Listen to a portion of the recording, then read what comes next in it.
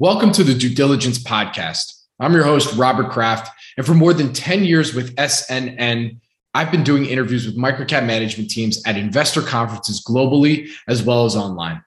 Our SNN Live CEO video interviews are meant to pique interest, and then one can discover more by going to that company website. But personally, I always have more questions I want to ask. On this show, I'll be chatting with public company executives from microcap companies, and we'll dive deeper into companies that are rarely profiled. Microcap traditionally is overlooked, unloved, and absolutely never featured on legacy financial media outlets unless something material is going on. That's a good story. With my experience interviewing management teams, having interviewed most of them before, I've built up a network of companies, so there will be no shortage of content. Furthermore, this is an opportunity for me to showcase some of the qualitative lessons I've learned from guests on the Planet Microcap podcast. You can expect high-quality interviews with management teams that may have exposure to broader macro trends that you may never have thought of. One of the many reasons why I love the microcap space. So if you love microcaps and especially love learning about companies before the professionals do, let's start our due diligence.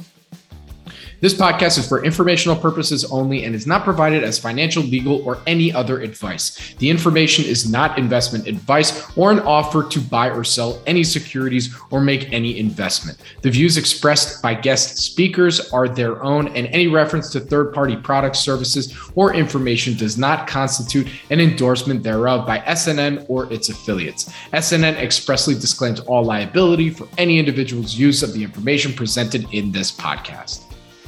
My guest on the show today is Jeffrey Gwynn, CEO and CFO of Eastside Distilling, a publicly traded company. The symbol is EAST on NASDAQ.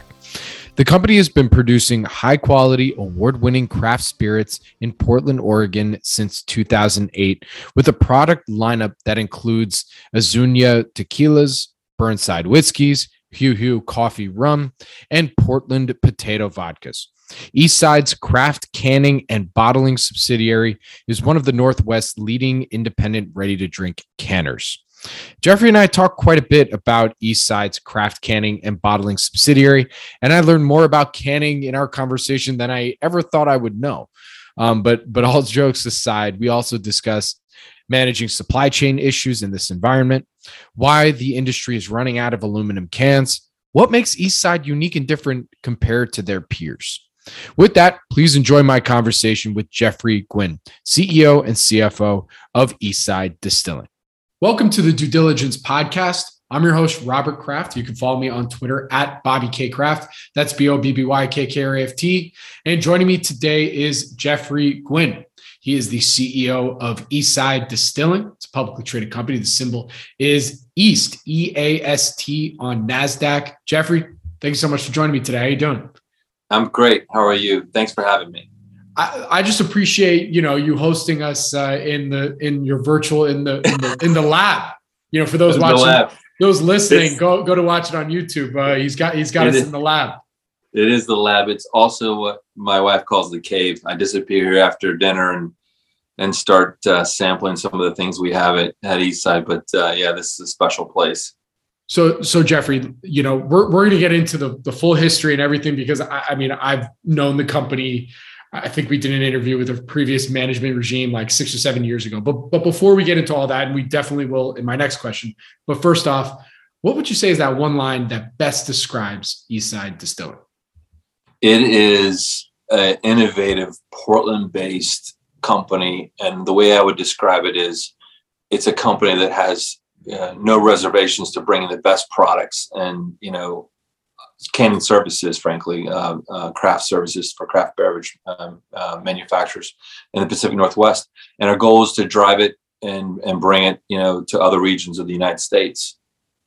Very good. And that's craft with the C. That's craft with the C, right? I don't have to charge for any kind of royalty. Okay. And the tagline inside the company is unapologetically original, right? So we're not going to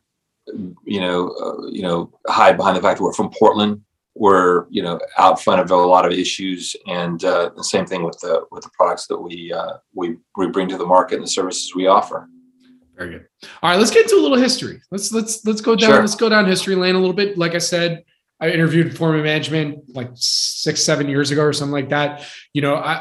I couldn't find on the website exactly when you joined the business. So love to just better understand from a historical perspective the original problem that Eastside was looking to solve, and how that's evolved over time. So really what started as the concept of being an incubator of brands. A lot of people have this great idea of building spirit brands and developing them and then selling them, right?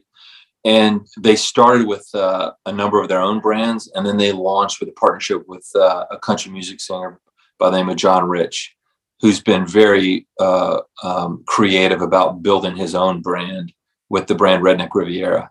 And so we partnered with him, and actually the former management team partnered with him and started a nationwide rollout of a bourbon blended actually whiskey called Redneck Riviera. And we got down the road of that, and it turned out to be a very difficult rollout to do something, basically across the United States. And we parted ways with John Rich a couple of years ago and have since focused on our own spirit brands as well as our craft canning division. Got it. And when was it that you ended up joining the company, and what was it that attracted you to the Eastside Distilling opportunity here? That's a great question. So my background is not in, managing a spirits company, or for that matter, a smaller small cap company. I actually started in finance on the investing side. I started, my career at Citibank, and then later went to work for one of the early builders of the CLOs, the debt funds, and left there and went to work for a hedge fund on the West Coast, and then started my own firm in 2003 and managed money basically in high yield for a number of years. Got to the end of a long and kind of investing career and thought I was probably done. And I decided to do some small cap investing, some venture investing. And one of the names I ran across at the time was Eastside. And I remember going to visit the company and having this moment where I was like, if I was in my 20s, this is where I'd want to work. And left, made an investment in the company, and then promptly saw it turn south very quickly and got involved. The CEO at the time offered to have me join the board and see if I could help out the team. And that's really how I started. I got on the board, began to see some of the challenges the company had, but at the same time, all the things I was excited about at the very beginning were still there. So I found myself getting more involved. One of the risks that investors, face is creeping deeper into a position where you're, in too big. And in this case, it didn't really happen that way with me financially. It happened that way with me with my time. I just fell in love with the company, the products, the people, the team, frankly, and frankly, other stakeholders who were also as passionate about the company's future as I was. And I jumped in with both feet. Got it. And if you don't mind me asking, when after that initial investment, you saw things going south, but what happened? What was going on? And what did you do to come in to say, okay, here's the solution. Let's go from here. So that's a really great question, because probably the biggest mistake that a lot of investors make is imposing their own view of what is happening in a company, as opposed to really pushing forward and finding the true nuggets of wisdom that are telling you the truth, and not reacting to things that you want to believe you're seeing and believe that those are actually happening. In this case, I really believe the Redneck Riviera product was going to roll out nationwide, and a big pipe that was delivering that product all over the United States was going to be a pipe that we could bring all our other products through and get quick distribution. And it's a quick way to hop over the challenges of the three-tiered distribution of spirits, and basically accomplish the same thing that George Clooney has done and others have done in racing to get a lot of point of distribution, and then building a business that way with that, big sucking sound of product moving into many different stores. That proved incorrect. It proved it was a flawed concept. It wasn't actually happening that way. But the bigger thing that I realized when I got in the company is the importance of leadership. I mean, they teach you this at, MBA schools. They taught me this at Wake Forest as a BS and business student. I mean, this is one of the first finance classes I had and management classes I had, is the importance of strong management. And over years, you start to stop thinking about that as old news, but it never was more important than in this situation, where we really needed to have great management on the board, great management skills in the company, and the company needed to make more investments there, I think. Why was it, it's interesting, because I think anybody might have probably drawn that same conclusion, right? Like that's not an unreasonable thesis to think, okay, Redneck Riviera, we have that distribution pipeline. Let's partner with some other maybe known celebrities on another brand, and bang, here we go. Let's just push it out there. So, I mean, what about that ultimately was the flawed side of it? And you know what? This again is where a second year analyst at an investment bank could have called this out. And it was a classic case of, you've been in the business for so long and you missed a fundamental, a curveball that could have been hit, misplaced, and you just weren't ready for it. And that's this simple concept, which is, we were building Redneck Riviera in Portland. All the material that we had purchased sits in Indiana. So in order to build it, we had to ship it to Portland. We had to put it in a bottle. We put it in a bottle on small scale. And then we are shipping it all the way back across the nation into markets. And you're competing with Diageo, right? And so you really need to be world-class in production supply chain to compete with Diageo. And we were competing in a lower price point category. And so that was a real big challenge. How do you compete with Diageo on cost and get a product there and be able to be competitive, right? And that was a clear miscalculation on how to build a business, at that point. Got it. All right. So take me to where we're at today. It sounds like the concept is still there, that Diageo model, partnering, building brands, right? Canning, the whole thing. Is that where we're still at? This is a bigger story than that. I would argue that the story that we have today is bigger than the John Rich story of rolling out Redneck Riviera nationwide. And the reason why it's bigger is we've replaced what I would call a 4-cylinder engine with a V12. It really is a V12. And I would look at it this way. On one side of the business, you have the spirits business, which we've been talking about. We have core brands. And when you actually line the brands up against our competitors, the value of some of the brand equity in the brands in our intense markets, let's take Portland as an example, is much higher than some of the other brands that we face up against. Like Pendleton is an example. I mentioned that on the last call. Pendleton is a great brand. It's a great brand. It's built by a local competitor, HRD, sold to Proximo. It's a great story. But when you compare Burnside bourbons to the Pendleton brand, and you actually compare the quality of the product, I mean, we are relatively pretty regularly winning when we do these kind of market analysis and taste testings. And so we think that these brands are ready to really move onto a regional and eventually national scale. But the big difference is you don't get to just show up and say, I'm going to be in Safeways all over the country. You get invited. All right. And so we're working on the invitation, and you have to get invited because you're the best, catch in the neighborhood. That's half of the business of what I call the V12. The big spirits drive tremendous amounts of value down the road. The other half of the business is really a technology opportunity and a paradigm shift in beverage and craft beverage. And that's the part that I don't think people really understand yet. That was never in place when I joined. That's relatively new. And it's probably a bigger growth opportunity near term than anything else we have going on in spirits. Well, let's go down that rabbit hole right now. I mean, we'll come back to, because I got questions on operational efficiency, because I'm sure that's part of the story when it comes to, how you differentiate yourself with some of your competition out there. But sure. I mean, you served it up so nice right here with the technology side. So what is it? What's so exciting about it? Let's go. Well, let's go for a walk together, a virtual walk in your local grocery store. Walk with me. Let's go have a beer. It's a Thursday. I'm going to I'm fasting. I'm actually not having alcohol until for Lent, but I'm going to break my fast. We're going to go for a walk in the grocery store. So we walk in the grocery store, and we're walking down the aisle and we're looking for the beer section, right?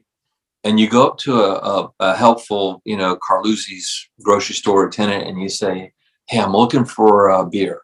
And he goes, "Oh, that's either in aisle, 11 or in aisle 2. And you stop for a minute and you say, well, "Okay, what's the difference?" Aisle 11 is just a shelf. Aisle 2 is a cold case. Well, we're going to get cold beer. So we walk down aisle, 2 looking for the beer. And as we walk down the aisle, we start to see things that we, recognize. We see, Budweiser and a number of different brands that are very familiar. They're on the bottom of the shelf, or they're in the cold case on the bottom of the shelf. And they sell in large volume in the walk-in cooler. But as you get to the real main beer section, there are brands that you've never seen before. And they are presented in a very exciting, interesting fashion. You've got Super Single, you got Always and Forever, you have just brands that just are crazy sounding. What we're seeing are small, really super regional, in some cases they're even micro regional brands building just in beer. And I'm going to use that example because that's the most developed. And they have completely dislodged, Anheuser-Busch. They've dislodged Coors from key places. I mean, these are huge placements in probably the most valuable space in the grocery store. You're spending on cold cases, right? And they're tiny little no-name brands there. How did they get there, right? How did they get there? They got there because of innovation in beverage. And it's happening not just in beer. It's happening in ciders, kombuchas. It's happening in teas, waters, everywhere. And the most exciting part about it is it's not going in glass, and it's not going in anything really other than aluminum.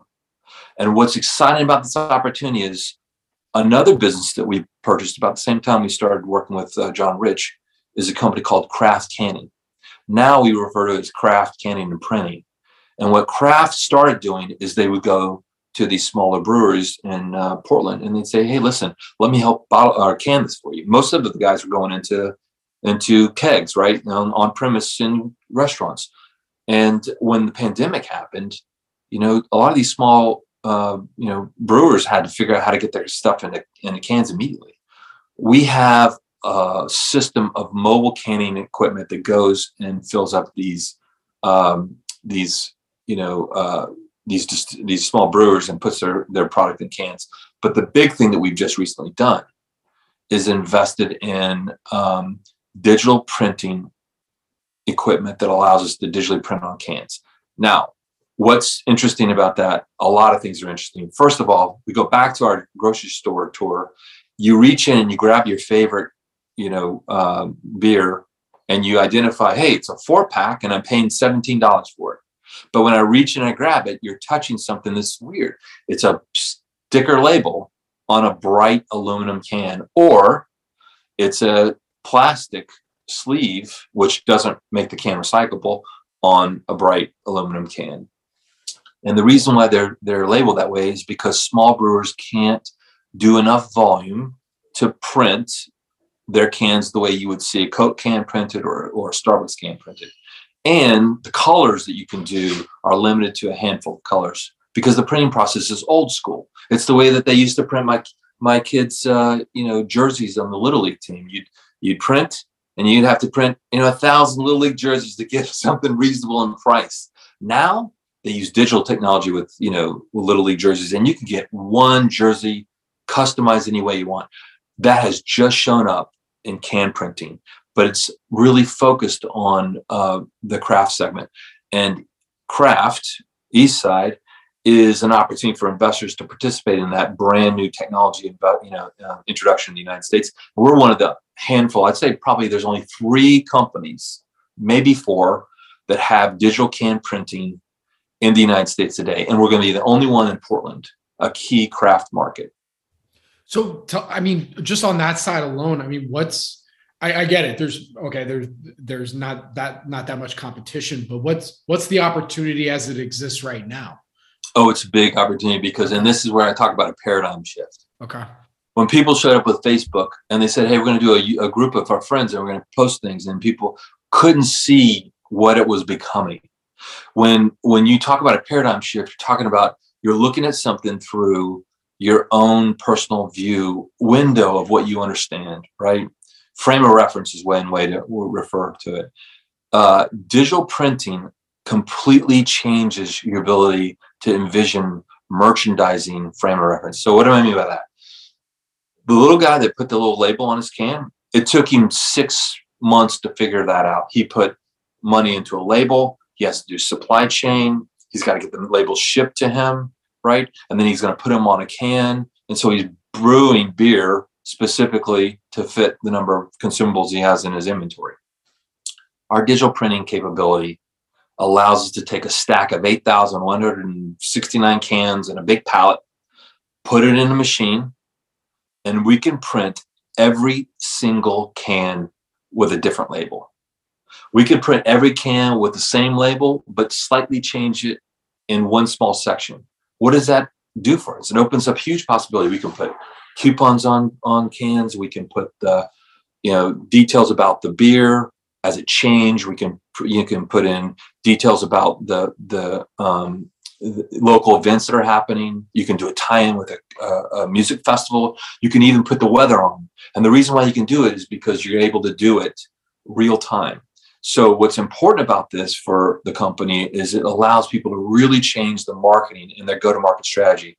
Instead of always going and getting the same old Coors beer can, now you can have literally a unique beer every time you go to the store, and it changes it and makes it into something that's even bigger, collectible, right? I had someone recently say, hey, why are you even bothering to print for beer cans? You could just do weddings. You could do birthdays. We could literally do anything. We had one group that said, hey, why don't you put every, dog that was, adopted by the ASPCA in Portland on half the beer can? And I'm like, great idea.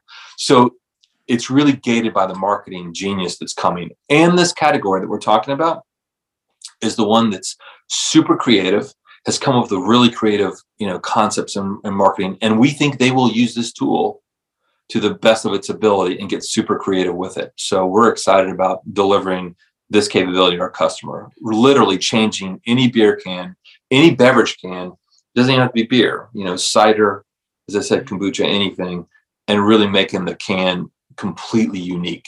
Got it. And where are we at right now with the tech? Is it validated, done some testing, or are we currently? We're off and running, and you can check us out on Instagram. And there are other companies that have been able to source the same technology that we have. There's a limit to how many of these printers can be produced. So we're fortunate that we have a key one, the only one in the Pacific Northwest. But we have an outstanding team, including creative people, that are really already using this machine to do some amazing marketing for people. So we're off and running. Got it. And so in terms of how it fits in with the current business, is this now something that you, when you're reaching out to, potential folks to partner with, or you're developing your own new brands, now you say, hey, look, not only do we have all the capabilities of, we have the canning side, help you with the branding, but now we can do this as well. Like, is that one of the things that puts it over the top when maybe a celebrity or somebody else is evaluating between you and somebody else? Yeah, Robert, this is really where I think it's the aha moment where you think it's going to be good. And now you start to get phone calls and you're like, oh, wow, this really is good. I'll give you an example. If you're going to make beer and you're going to actually have your beer can printed so it can be recycled, you go to Ball and you have to produce at least, or buy from them at least 1 million cans a year per SKU, right? And a lot of people are doing that. Now Ball has actually kicked people out who can't do that kind of volume. So we were thinking we're going to just be working with a lot of small craft guys. Now we have big people calling us. Big people calling us wanting to print for them because they can't print the old-fashioned way because of the supply chain challenges. So that's one thing. But you're right. Our business model before now was service. We go fill for people. And if we had an opportunity to sell cans, we would. And we had a really great year in 2020 selling cans. Last year wasn't so great selling cans. This year is different because if you're going to print with us, you got to buy cans from us. And so the company has moved from buying a few million cans a year to now we're going to be buying 25, 30 million cans to start with, moving to 60, 70. And that puts us in a completely different ball game as far as sourcing cans, the price of the can, and delivering customers cans. So our funnel, if we go back to the concept of, when we attack the market, we have a customer, we're trying to sell more than one service, right? Trying to get a bigger funnel. And here our share of wallet is growing because we're going to be selling cans. We're going to be digitally printing for them. We're going to be selling other disposables. And we're hoping also, in some cases, to do the filling part of the business too. So we've gone from a one arrow kind of quiver to multi arrows to go in the quiver. And we're the scale of the customer and the scope of the customers has grown. So we've gone from just beer to all segments, from just small guys to all size customers. Really, really big opportunity, and it's already gated by capacity. So the company is really seeing tremendous opportunity on this canning printing side. Got it. So what would you say makes Eastside unique and different compared to some of your peers out there? I'll tell you why. Yeah. And I'll jump this question because this is a great question. Everybody talks about private equity, venture capital. Why I can't get involved in a company that start, in a venture stage. And I've seen that. I understand. I appreciate that. What's unique about this company is it's public. Our NASDAQ ticker is EAST, EAST. And we are in the early stage of a really exciting upcycle on this technology and digital can printing. But the great part about it is it's a 2-for-1 special, Robert. It's not just digital printing you're also getting spirits brands. The last one that you had the chance to do that really was Castle Brands in scale, and they owned Jefferson Bourbon. That business was sold for $250 million. Stock, doubled, tripled on that news when they were sold to Pernod, I think that it was the acquirer. We have another great opportunity here, as we've spoke about in spirits. We're not as big in bourbon as Jefferson is, but our bourbons are every bit as good, if not better. And there's a lot of reasons why that is. But that bourbon brand, specifically the Burnside bourbon, if it grows into a super regional brand, it can have an outstanding end result. So when you look at the company, it's a public company. Investors have an opportunity to participate in that. And you're really getting two distinctly unique growth opportunities that are highly valuable. So I think that's what makes us really unique. What would you say is the one thing or multiple things that investors maybe still misunderstand or fail to appreciate about the business as it exists today? So everybody wants to, they call me and they say, hey, why do you want to get involved in canning? That's a low multiple business. And and spirits is a multiple of revenue. And I'm like, I completely understand that view. But what you don't understand is on the canning side, the small craft beverage, it's proliferated dramatically. Go to this grocery store again, and let's move from the beer aisle to another aisle. How many different brands do you see now in a can? Of anything. You can't even keep track of them. This is the Levi's opportunity. There were two guys that wandered over to the West Coast and they found themselves in San Francisco. And one guy said, crap, I'm missing out. I got to get to the hills and start digging for gold. And one guy said, look at all these guys digging for gold. I think I'm going to sell pickaxes and jeans. And that was the genesis of Levi's. We're doing the same thing in craft. We're going to, offer to serve people as they build great fortunes and opportunities for their company. We're going to do that in the near term. You're going to see dramatic growth. And that's my expectation. And then as we move from there, we're going to see the real value long-term built by these outstanding brands that end up being worth a large amount of money, I hope, over time. Two different types of businesses, two different investment streams, two different time periods. But that's what's really exciting about this company. Got it. So another question I have, and I reached out to a couple investors to get some questions to help me in our interview today. And one of them I wanted to bring up was, and correct me if I'm wrong here on this, but I guess the industry is running out of aluminum cans. and many operators are kind of struggling with this right now. I guess it's a supply chain issue. So Right. how is Eastside Distilling, managing some of these issues going on in the industry right now? That's a great question. So, and this is why digital can printing was huge this year for us. So we didn't have a contract last year that was a major contract. So we were buying cans basically through brokers. There's two major can suppliers in the United States, right? And they will not take your phone call. Even big guys that are trying to get cans are struggling to get cans. And so one of the challenges has been sourcing the cans. That was our issue last year. So someone can buy cans if they can buy them directly from the manufacturer, and then they get traded and the price goes up and they end up in a user's hands and they're more expensive. So this year we have moved up the pecking order. With digital can printing, we entered into a contract with a Canadian can provider who has a direct relationship with Crown, and we buy their cans and we ship them just over the border of Washington into Portland. Have a large can facility, what I like to refer as a can bank, blank cans, and we can pull those down and print them and deliver them to customers. So we have a committed contract. Now, aluminum prices can go up, but everybody's going to be suffering the same fate. The thing that I think is important for people to realize is new capacity eventually will come online. They're working on that domestically. And there's actually also other forms of capacity you can get from Asia and from Mexico. So like all businesses now, there's supply chain challenges, and cans are no different. But in our case, we're in a much, much better position now. In fact, I think it's a strategic opportunity for us because others that compete with us don't have this same can supply. So that's good.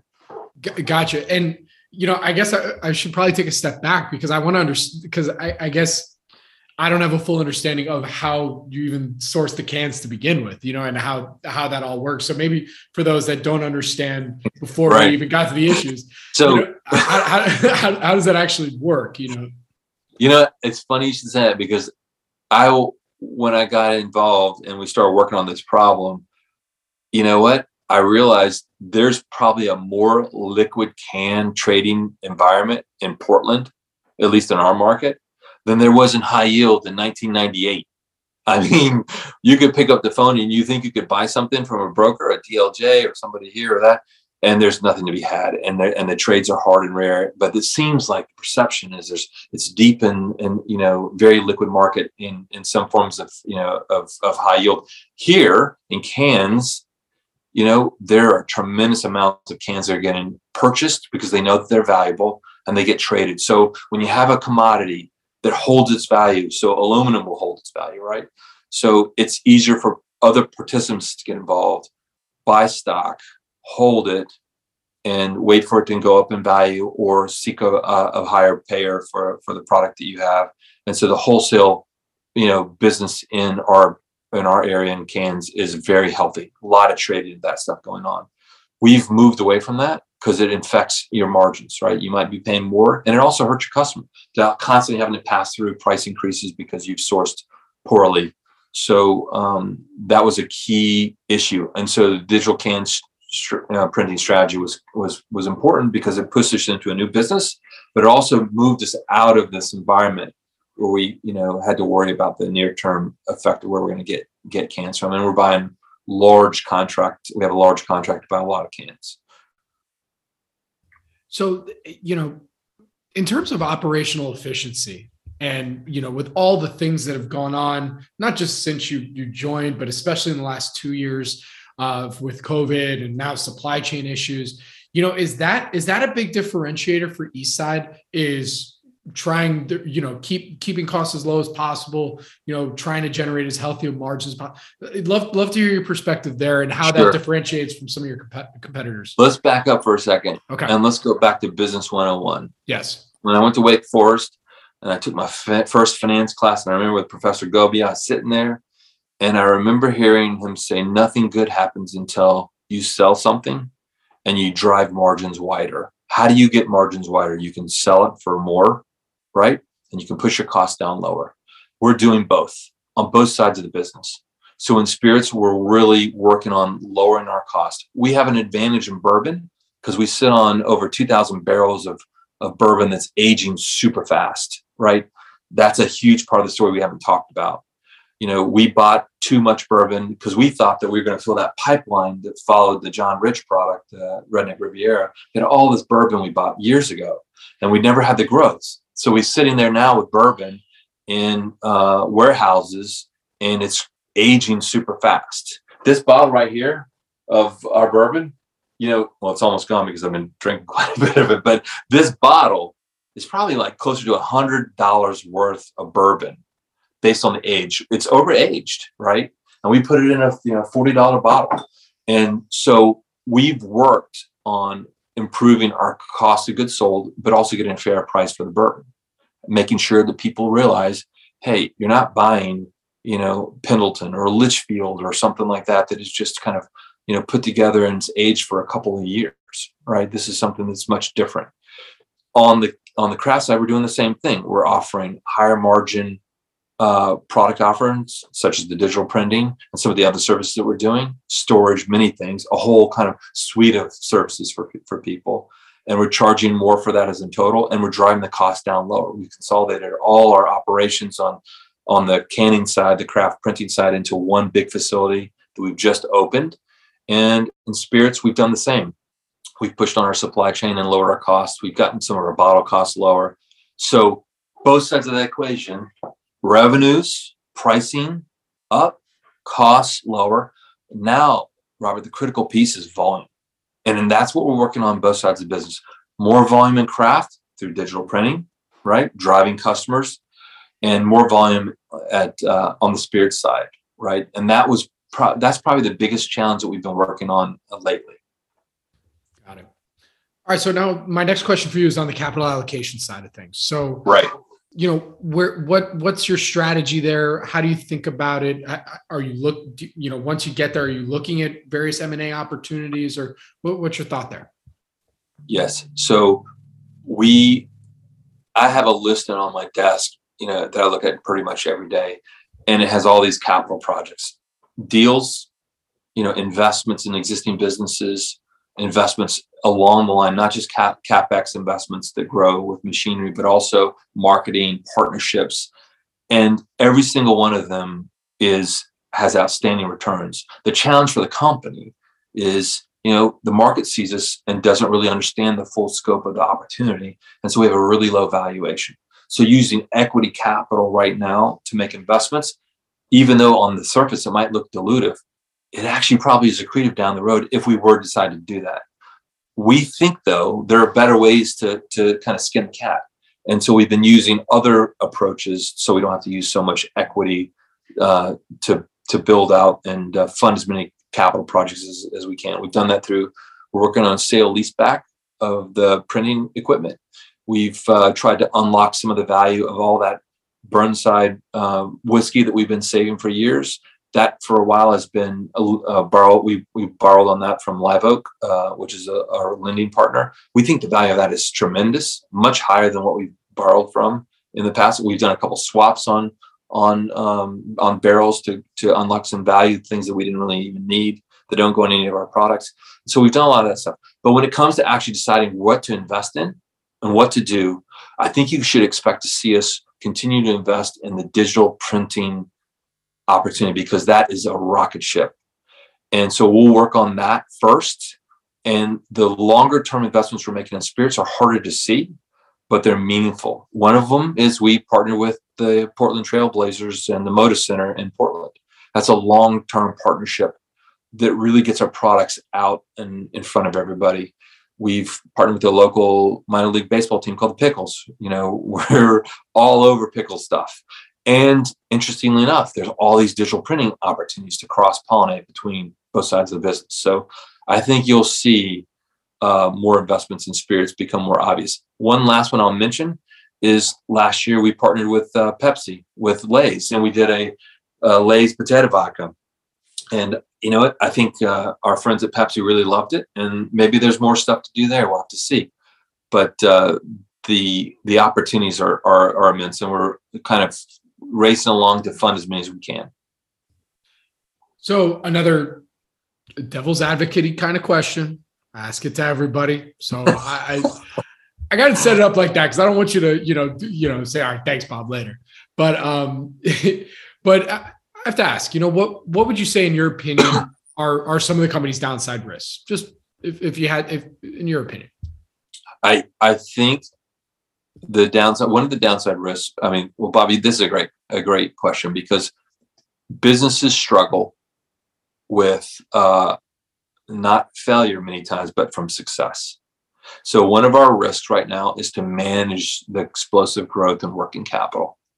When you go from, a business that was just servicing craft beverage, providers, to one that's doing a lot of service for them, including providing them with the cans and the printing, there's a lot of cans we have to buy and to serve and sit on. And so we have to manage the working capital growth. So that's a risk right now, right? Is not having that throttle growth. In other words, take so much capital that it slows us down in other areas.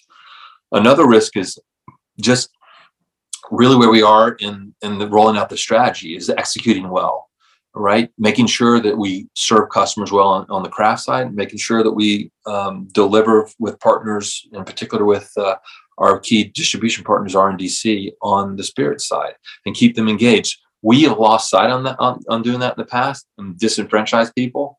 And as far as I'm concerned, as long as I'm here, we will never do that again. We're going to stay super engaged and make sure all stakeholders see us as a great partner. And so that's another risk that we have to continue to keep our eyes open for. And then lastly is the external factors.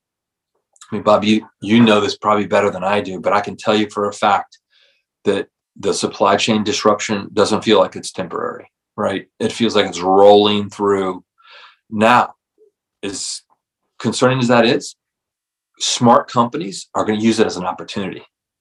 And so I'll just take a minute to shout out to my competitors. If you think you're going to sell stuff in my market and you're shipping it here, you're going to get crushed. Diesel prices are going to crush you. Freight rates are going to crush you. However, I got a benefit. I'm up in Portland. Walmart buys stuff and it all comes through Los Angeles, and the trucks go north. When they go back south, they're empty. So my freight rates going south are cheaper than your freight rates going north. So I'm coming for you if you live in San Diego. So I look at supply chain and I see it as an opportunity to roll up my sleeves and start boxing, right? It gives you, a small company, an opportunity to get nimble and flexible and fight big guys, and effectively. And while that might scare people, hey, supply chain looks like it could get worse for a lot of people, and we got challenges in our country, I see it as an opportunity for us to go at it, right? I'm ready to freaking I'm ready to go into the ring. Let's go. Right. So another question I have for you that I also ask this to everybody on here is, public company. How much, if at all, have your shareholders influenced, any of your decision-making process, or maybe consult with them on, hey, what do you think about this? How would you do that? Hey, that's a great question too. Shareholders have a tremendous value and role to play. And I was one for years. Sat on the other side, in your shoes, other people's shoes, looked into the company, peered in, and you have a perspective of a very wide-angled view of all these companies that are forming, how they're doing, mistakes they're making. And the feedback that comes back into a company, which has sometimes it's a very myopic focus, is helpful because it helps set the stage of, hey, wait a second, we're doing this wrong. We're not aware of this risk, or we weren't thinking about it uniquely, right? The way that someone else was. So I love these calls that I get from investors, and I take them seriously, right? And I, take a lot of the information. In fact, on the conference calls we have criticism. People are disappointed that things don't happen faster. And I think it's important for you to kind of, as a leader, take those in, understand them, and use them to your advantage. So I think we've done that more so. One thing that we have heard, and we will do, and this is one of the things is that we're talking about now is to be more active in getting the word out. So we're going to be having an investor day right after Memorial Day in Portland. We're going to have people come see digital printing. We're going to get more news about that out for people to make plans in the event they want to come visit. And at the same time, we're going to introduce them to really the changes we made in spirits to drive volume.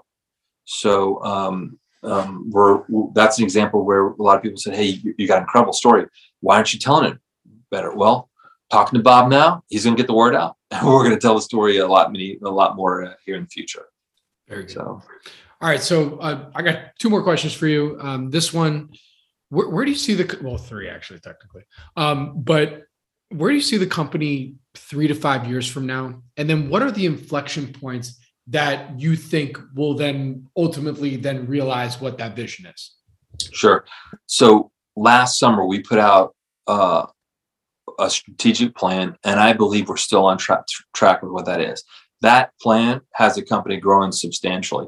I don't think there's any reason why we can't grow north of $250 million in our market cap eventually if we execute the plan. I gave the example on the last conference call where Marcion, the master of fiat, who orchestrated the merger with Chrysler, and when everybody thought the automakers were dead, I remember he was on a conference call and I was an analyst, doing my work and listening to it. And I remember him saying to the auto, analysts as a group on that call, he said, "Listen, the plan's in place. All we have to do is execute the plan. And if we execute the plan, our EBITDA is going to be X, and we're going to generate so much free cash flow." I forget the number. And I remember an analyst asking him, how can this be? How can you actually believe that you can generate more free cash flow than Ford or GM? And his response was so emphatic. It was like, "You know what? You can choose not to believe, but I'm looking at a plan, and if we execute the plan, we're going to create incredible amounts of value." I'm going to use the same anecdote to explain that I have a plan in front of me for craft canning printing, and for spirits that drives this company into a completely different zip code as far as size and scope of the company. I would be really disappointed if we don't see that happening in the next 18 months. What are the inflection points? Well, the first inflection point is this month, is turning on digital can printing, right? Getting that off and running. The second inflection point is going to be the back half of the year when we get to see, how spirits is biting and taking root. We are giving that business a lot of gas. The wheels are spinning. Will we get traction and pick up speed? I'm hopeful for that. And I believe with our new chief commercial officer there, Amy Lancer, we're off and running. Part of that's is gated on our execution. And I will admit that one part is gated on our partners with RNDC and the distribution, and whether or not we can get that locked and loaded and get them as engaged as we are. I think we have been, had great conversation with them. So I think Spirits is in a good place.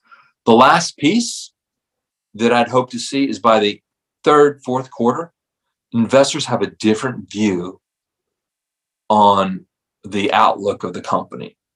And I'm not going to pre-announce first quarter numbers. I'm not going to speak to second quarter's numbers or anything like that. But my hope is that we're going to be in a place where people look at this company and have a different perception of growth, right? Of what the growth curve looks like for us. And the market reacts to that. So I think those are the three things that I'm looking for this particular year. But I would be really disappointed if we didn't see ourselves on that path and the market saw us on the path of the 3-year plan, which puts us well over $250 million in market cap going forward. Very good. Final question for you today before we close it out. How's been your experience being a public company CEO? How are you enjoying it? Difficult for you? I'd like to hear your experience there. So that, that's something that I've thought about a lot. I have to tell you, being a small company, public company is hard. It's hard because the demands that we have as a public reporting company are involved. And you can see why a lot of people choose to go the private equity route, choose to be private, keep everything to themselves. I really believe there's one, important factor about that, which is everybody should benefit from great opportunities, right? And if all the high growth companies were just gobbled up by the private equity world, then it's not a really fair system for people as far as, looking for great investment opportunities. So I'm willing to put the work in to, bring this to everybody, bring everybody a chance to take a look at a company like this that's really early on. I've recently, showed my interest in getting deeper in financially in the company by making a large purchase of stock in the company over the last couple of weeks, and I don't see any reason why that won't continue, right? So as far as my commitment to the company going forward, so I'm excited about it, and but I have to tell you, it's not like trading bonds. It's the focus is longer. But the piece that really makes a lot of sense is trading bonds is different. It's a small team. This is a great team with a much longer involved. A lot of these people have a tremendous amount of experience, Bob, that I don't have, and they've been great to work with. So it's been a good experience all in all. Very good. Well, Jeffrey, with that, where can our audience go and find more information to follow along the Eastside Distilling story? You can certainly look us up online under Eastside Distilling, or just simply go Yahoo Finance and take a look at East, EAST. But I would encourage you to seek out some of our outstanding products in Portland. If you have a chance, we have one of the best bourbons on the market, and actually, I think one of the best black tequilas as well. So it tastes more like a bourbon than it does a tequila. I'll let that be a little teaser. So I would encourage you to check them out. Very cool. And for everybody, their website is eastsidedistilling.com. And, with that, Jeffrey, thank you so much for joining me today. I really do appreciate it. Good luck. Stay safe. I look forward to our next update. I appreciate it. Absolutely. Thanks for the time. Thank you. This podcast is for informational purposes only and is not provided as financial, legal, or any other advice. The information is not investment advice or an offer to buy or sell any securities or make any investment. The views expressed by guest speakers are their own, and any reference to third-party products, services, or information does not constitute an endorsement thereof by SNN or its affiliates. SNN expressly disclaims all liability for any individual's use of the information presented in this podcast.